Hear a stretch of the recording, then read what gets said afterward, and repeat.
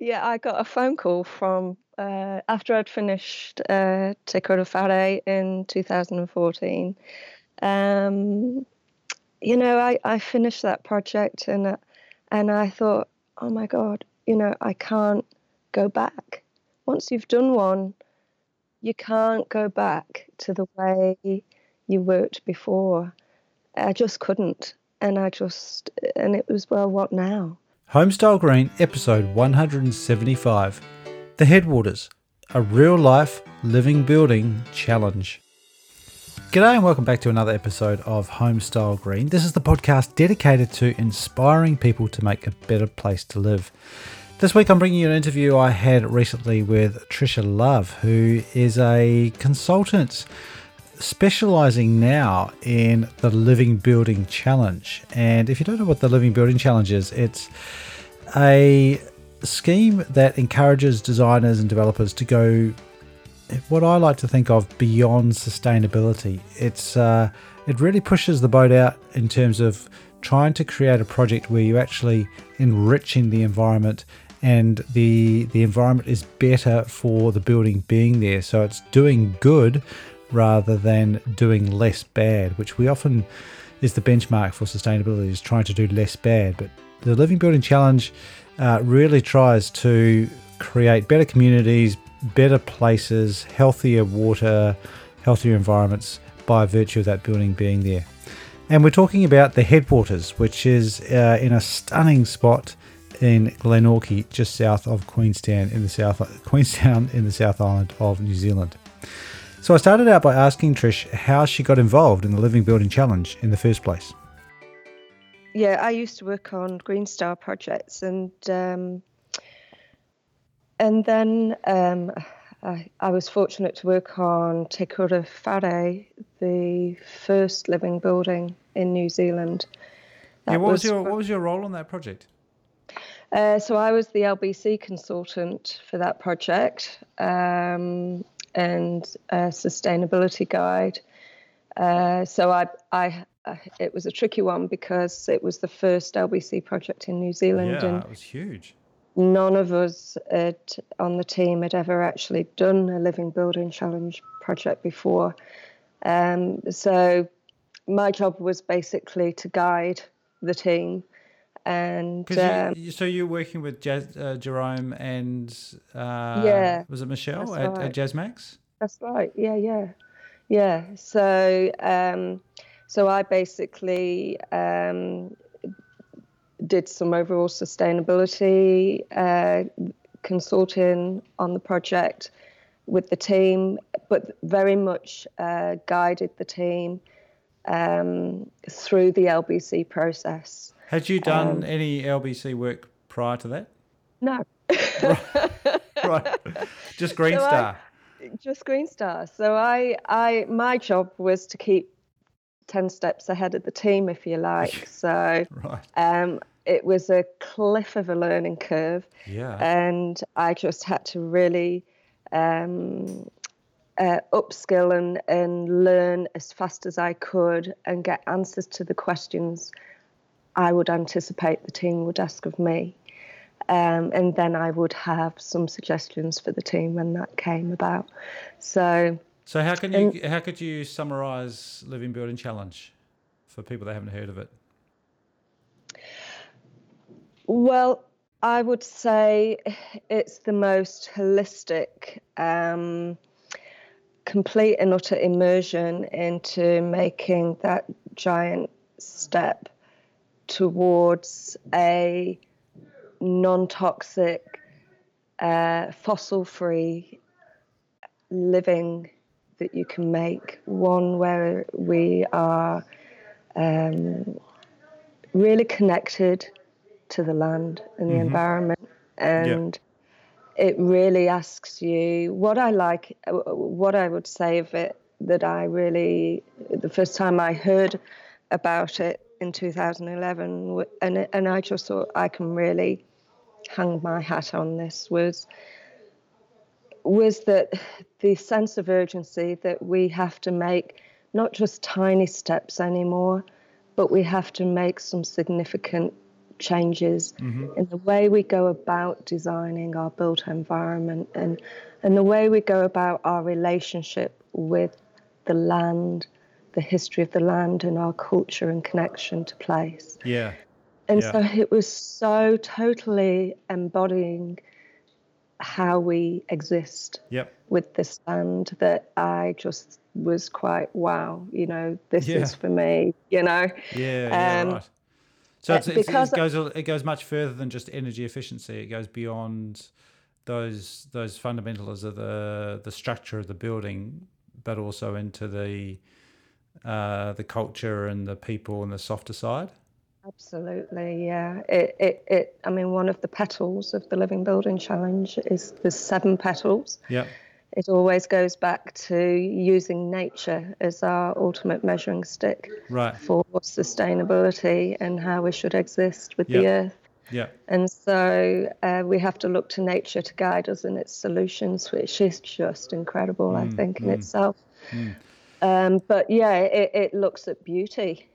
That's one of the fundamental requirements, that our buildings should be beautiful. Right. And so you can't just build a really energy efficient ugly box. Nope. with lots of imported materials from the other side of the world. No, that's one of the things as well, is to try and source materials from as local to the site as possible. As nature, nature can't, plants and flowers can't move. Our buildings can't move. We need to look to what we've got around us, and again look into fossil fuel crisis. I mean, we're seeing it now with the petrol prices going up. It's only going to get worse, we've got to really start looking to our local economy more. We had this notion of a global economy that would solve the world, and we've really have got that global economy, but there's beauty in the local and supporting local as well. And I think in New Zealand we've suffered over the years with global economy, and we've seen all the local businesses shut down. And I think there's going to be a resurgence of local economy, is my gut feeling, with the fuel crisis and the fuel prices that we're going to see. Before we go on, I'd just like to say a quick thanks to ProClimate, who helped make this show possible. ProClimate's air tightness and weather tightness building systems, in combination with effective insulation and appropriate ventilation, create energy efficient, low allergen emitting, comfortable, healthy buildings. ProClimate's patented systems also ensure the long-term effectiveness of insulation and the structural durability of the building by protecting it from moisture damage, thereby making sure your healthy, energy efficient and eco-friendly environment remains that way for years to come. Check them out at proclimate.com.au or proclimate.co.nz. ProClimate, and the insulation is perfect. I think the opportunity for us is to be a leader, and we like to think of ourselves as innovative, but when it comes to our physical impact, we get stuck up on the fact that we're a small country, a small population, but I think the opportunity for us is to actually show leadership and have a much bigger impact, but have a positive impact, rather than worrying about how potentially negligible our emissions are, or our waste, or whatever it is on the global scale. And I think that's where we can show leadership and do better with our buildings, and show how we can provide better buildings for less. And I think having projects like this are a good way forward for us doing that. Yeah, I totally agree. I think we need to turn it into an opportunity for sure, and use our number 8 wire kind of thinking as we do to really come up with some world leading solutions. And I think that's what we're already doing. And sometimes I think we don't realize we're doing it. Yeah. And people overseas, when you talk to them, are looking at us Yeah. and are really admiring the work that we're doing. We're actually leading the way in some of these things, particularly with our engagement with the land and with our whole relationship to the land. So we've definitely got a lot to offer the world. Small as we may be, I really believe we've got an awful lot to offer the world. How do we reconcile that with the fact that we've also got a lot of catching up to do? Because I often say that we, as much as we like the word innovation, we don't need to innovate right now. We just need to catch up because some of our building practices are quite far behind. So Yep. how do we reconcile the fact that we are still not building very good houses relative to the rest of the world, yet there are some aspects where we are showing leadership? Yeah, I think I feel that there's a groundswell starting to happen, and I think with our change of government that helps. But we're seeing the government consult on climate goals, and I think through that negotiation and that discussion, and hopefully setting targets, there's going to be movement, I think, from the ground up, but also I think we need the government to really lead now. And I think we need them to put some incentives and make it easier for us to do better. Yeah. We need to do a lot of catching up with our renewable energy, making that more affordable for people. You can just see all the dots are going to start coming together. Fuel prices are going up. We're going to have fuel poverty. We've got, we need to be able to share energy. We need to be able to make it more affordable for people to generate energy. But for all those things, we need the government to take a lead. And it may come from both directions, and there may be a meeting in the middle. Yeah. But I just have it starts, as you say, we've got existing building stock that is in a bad way, and we need to improve them. But we need some help from them. Well, let's talk about some of the leadership that you've been involved in. And coming back to Glenorchy, so you worked on New Zealand's first Living Building Challenge project. How did you, then you headhunted for Glenorchy? You became the national expert suddenly? Yeah, I got a phone call from, after I'd finished Te Kura Whare in 2014. I finished that project and I thought, oh my God, I can't go back. Yeah. Once you've done one, Yeah, right. you can't go back to the way you worked before. I just couldn't. And it was, well, what now? And what now came along with Paul Brainard giving me a call out of the blue one day. And Tell us a bit about Paul for those that haven't heard of him. An amazing man. He is a philanthropist from Seattle in the United States. He and his wife, Debbie, have done an awful lot of work. They're passionate about the environment. He worked in the software tech business for many years in the United States and globally. And through that was fortunate to have the ability to give back. And he's done that with Debbie many times over in the course of his last period of his life. And he built an environmental learning centre in Seattle, on Bainbridge Island. It's called Islandwood. Right. And now they have a holiday home here in Glenorchy. And they saw that the existing campsite was up for sale, up for foreclosure with the bank, I think, and Debbie just had the feeling that it needed some love, and so they decided that they would regenerate and bring back the campsite to a place that could give back to the community, but also to New Zealand. And they think big. They think really Yeah. big, and they give. Yeah, because it's quite a transformation, isn't it? Because this is a little Kiwi campground literally at the end of the road, on the bottom of the lake. Paradise. I mean, Glenorchy is an amazing place, but what their vision is at the other end of the spectrum, isn't it? In terms, it's not just a rundown old holiday camp with a few cabins and some tent sites.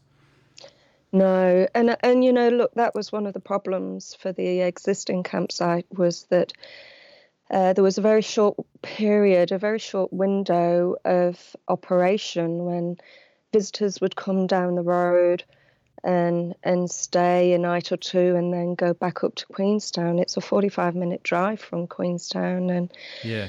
you know, come the autumn and winter, the campsite was closed, so of course it couldn't make any business. And so the first question was, well, whatever we build here has to be able to be used by all people, but also we need to operate this year round, because it has to be a business. It has to be an operational, business. So, Yeah, right. Because otherwise it just gets sold off and becomes private housing. That's right. Yeah. That's right. Yeah. So that was a fundamental task, but Paul and Debbie's vision was that this would be something that would give back and would be demonstrable globally for sustainability in the tourism accommodation sector. Yeah, right, which is super exciting, because it comes back to what we were talking about before about showing an alternative way of being a world leader and also making it financially viable. Yeah, and that's the thing. We wanted people to be able to come and through the little cabins. So the Camp Glenorchy itself is not just camping, but there's cabins as well that you can stay in. There's huts you can stay in with bunk beds. There's camper van sites. So we wanted people to be able to come and either just enjoy the place, or they could delve a little deeper and learn about the sustainability at whatever depth they wanted to go. They could just go a little bit, or they could delve right into the detail. And what's the team learnt in the process of the design about sustainability that's specific to that site and to New Zealand? Because you set up a test lab, right? Because it wasn't just an existing set of plans where you could say, we'll have one of these. Yeah. What had to be investigated or researched that was unique? Yeah, so a couple of things. So one, our goal from the beginning has been to be a zero energy site, and which means that we would only use as much energy over a year as we could possibly generate through renewable energy on the site. So it's still grid connected? Still grid connected, although Glenorchy gets quite a few power outages. And, end of the line. End of the line. And in the recent snowstorm, we saw that there was no power there for 2 days. But so, we are in a remote location and it is grid connected. But yeah, we have a solar garden that generates power. And so we needed a lot of space for the facilities themselves, for recreation space, for the buildings, and for people to come. So we only had a finite number of room for generating power on the site. Right. That gave us an energy budget to work to. And of course, the next thing we had to do as a team was research what's our baseline business as usual energy consumption for a tourism accommodation place like this. And of course, from that, we had this revelation that actually the tourism business isn't that great at the moment, and there's a lot of improvement can be made. And they are huge consumers of energy, huge consumers of water. So those were our two focus. And so with the test lab, it brought in the two aspects. We looked around globally to see how can we most efficiently generate hot water, and how could we use passively? It came down to a lot of controls. How can we optimize our renewable energy before we actually have to use electricity generated from the photovoltaic panels, and so or from the grid, and so we had an existing house on the site, which became a staff house, 10 staff working there. And so we set up, we had a thermal store, basically, that stores all the hot water, and connected to some evacuated thermal solar tubes on the roof. Right. And we had an intern came over from the States, and he basically spent 6 months living in the house, using the 10 staff as guinea pigs. And he would time their showers.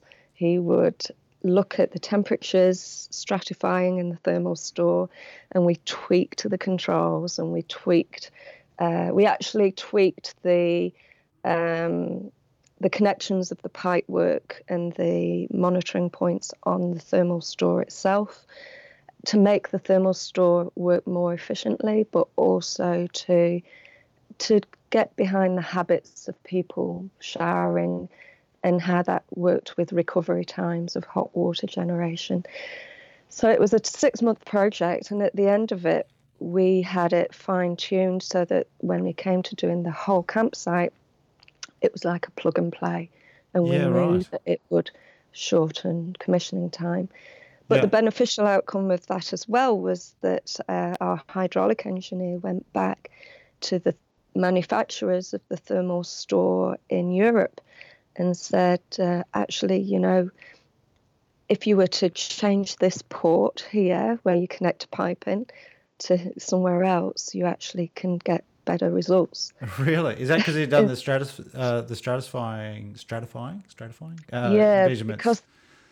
Because we'd spent 6 months actually testing it. He actually went back to the manufacturer and gave them a recommendation, and they changed their manufacturing process and changed the configuration as a result. And that's based on how there's a difference in temperature in your hot water cylinder, right? So obviously the hot water goes to the top, and that's right. So the hottest water goes up at the top, and that's what we use for our domestic hot water. Right. And then the cooler water is at the bottom, and that's what we use for our underfloor heating. Oh, interesting. At around 35. And have you found, so you've stuck with the decision to use thermal solar instead of PV and then a heat pump? Yeah, because we had such a high domestic hot water heating demand, if we hadn't have had such a high domestic hot water load, we probably would have just done it all through electrical. Right. But through the PV and the heat pump. But and is that total load, or is it also the fact that you've got to allow for a really big peak load, because when it's full, you've got everyone wanting to shower in a short space of time? That's right. We have these big peaks in domestic hot water. Yeah. And down there, interesting that we're still learning now. We have during the winter clear, crisp blue days. Right. We're generating water at 60 degrees from the thermal stores down there because of the heat they're getting on the crisp days. So you're getting like good solar radiation, but it would still Yeah. be, what, 3, 4, 5 degrees air temperature? That's right. Yeah. Yeah.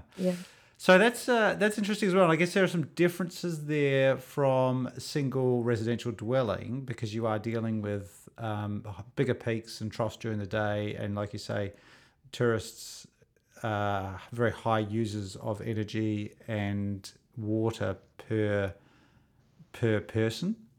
That's right.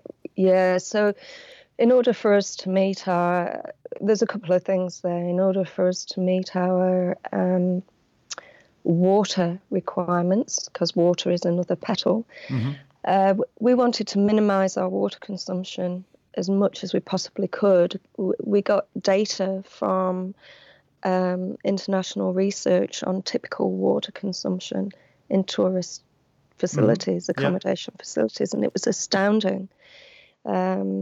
People have a tendency by nature to kind of use more water when they go on holiday. Right. So we had to account for that. Having said that, we wanted people to take some lessons if they wanted to, and learn about their own impact from when they're staying there. Yeah. So we have an app. We have little iPad tablets in each cabin. Right.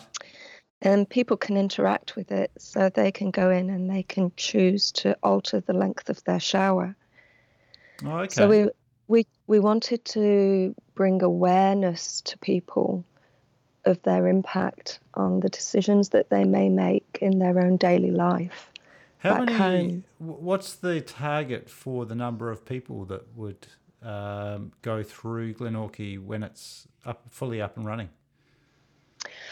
Well, it can accommodate, I believe, around 100 people. There's about 70 people in the cabins, and then we have the camper van sites. So, at its peak, I haven't done the numbers for a number of people over a year, but we would hope to be fully booked every night through the peak and shoulder seasons. And in the winter, potentially groups may want to come and stay for doing things like photography or, even business retreats. So we're looking at a year-round operation, but so we have to look at how we can cut back on water consumption being at the end of the road.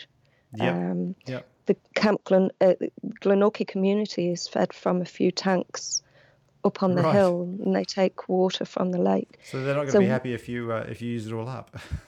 No, so we're collecting.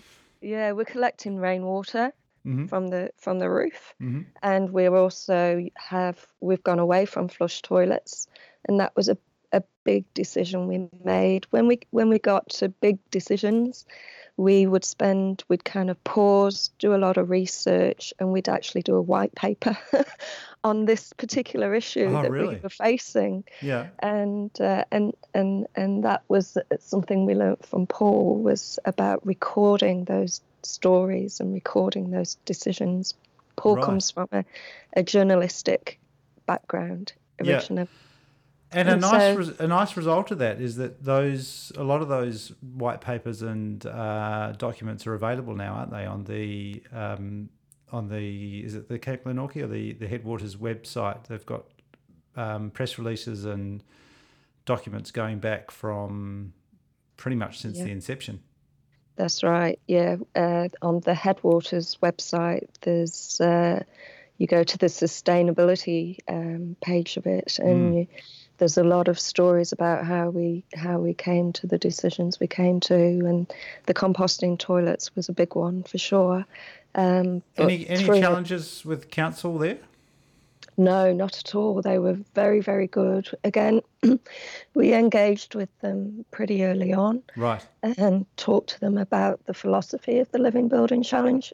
Yep. And I always go back to it as the philosophy, because I do still believe, that's what it is first and foremost. Yeah, absolutely. This isn't ticking the box for the sake of ticking the box. No. This is fundamental adoption and immersion in a practice. Yeah. And so they were really good. They Yeah. really supported it.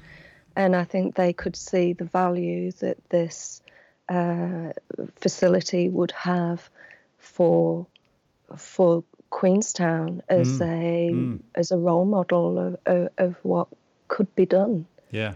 You know, the biggie is sustainability without sacrifice. And I think sustainability sometimes has this preconception that it infers sacrifice of some means. Right. That you have to give up something for the sake of the environment. But here at Camp Glenorchy we're saying, no, you know, it can be that and more. Yeah. You don't have to give anything up. You actually gain something from your experience is enriched by it. You're not having to give it something away. And on top of all that, you've got the financial viability as well. That's right. Hey, just before we go on, I want to tell you a little bit about Yoo-Hoo. Yoo-Hoo is an indoor air quality sensor. And back in episode 161, I spoke with Dustin Onhangson, who's the co-founder and CEO of Yoo-Hoo. I wanted to talk to Dustin because I suspected for a while that my air that I was breathing and my family was breathing was probably not that ideal. I suspected that my house was a bit cold, there was a high humidity, and what I was really concerned about was the carbon dioxide level, because it was getting a bit stuffy, particularly in the cold winter nights when we've got the house shut up and trying to keep warm. So sure enough, having set up my Yoo-Hoo, I discovered that my ventilation is pretty inadequate and my indoor air quality is not that great. The benefit of having a Yoo-Hoo is that it allows you to quantify that and just see just how bad the air is.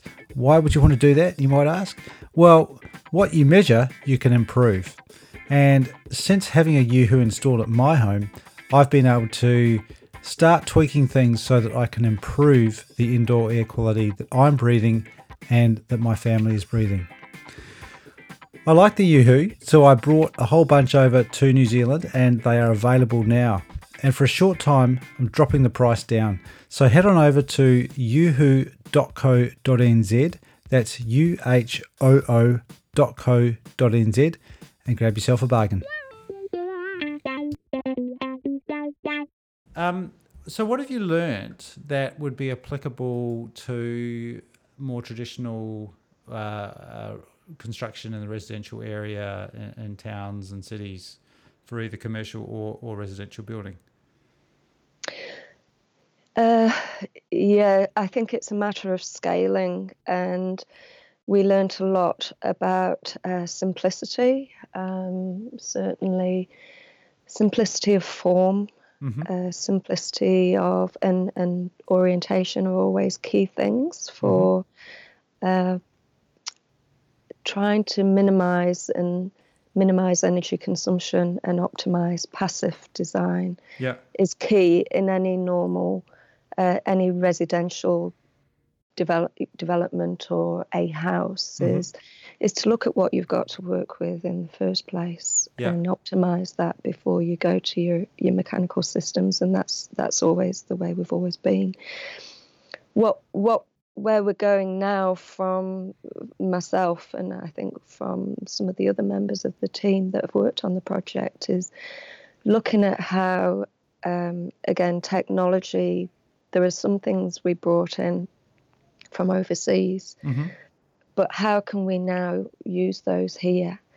Can we manufacture those here, or can we create our own systems here to sometimes through controls or through engineering, really fine-tune our energy consumption. So, have you got some examples of some of those technologies?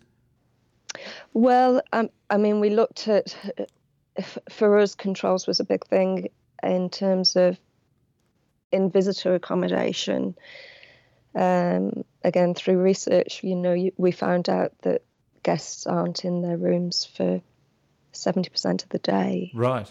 and yet lights may be left on, or Okay. there might be things we look at phantom loads and standby loads, and Right. you become a lot more aware of how much the little things build up. When you're looking at every single kilowatt or every single watt of an appliance Yep. to achieve zero energy, Yeah. you really start to be mindful of things like ovens, the power that they just use in the background, even when you're not using On them. standby. On standby, Yeah, right. you know? Yeah. So because we basically had a spreadsheet of every single electric consuming device in the project, we fast became aware of the impact that has. So, you know, we've learned so many things in so many different ways that it's a matter of then scaling that to a residential project. Yeah. And I really hope that, I mean, I know that data is getting recorded, and like you say, Paul's very keen on writing all that stuff up, and it will be through people like yourself who can leverage that learning and translate it into more projects in the future. So it's not just isolated to that one-off project at the end of the road down in the South Island. Yeah. Well, that was Paul's, plan and idea was we had one cabin that we wanted to make zero energy all in itself, so that it could be a demonstration of how a house could be zero energy. Wow. Yeah, that's a great idea. Yeah. But then at the same time, we've got the materials side of things as well, and we were looking at using all the non-toxic materials, which we have to do for Living Building Challenge. And we've made all that research public on the website as well. Oh, excellent. And so hopefully that just makes it easier. Again, how can we make it easier for anybody to make good choices? And that's the idea behind it. There seems to be quite a lot of that with all the Living Building Challenge projects that I've seen.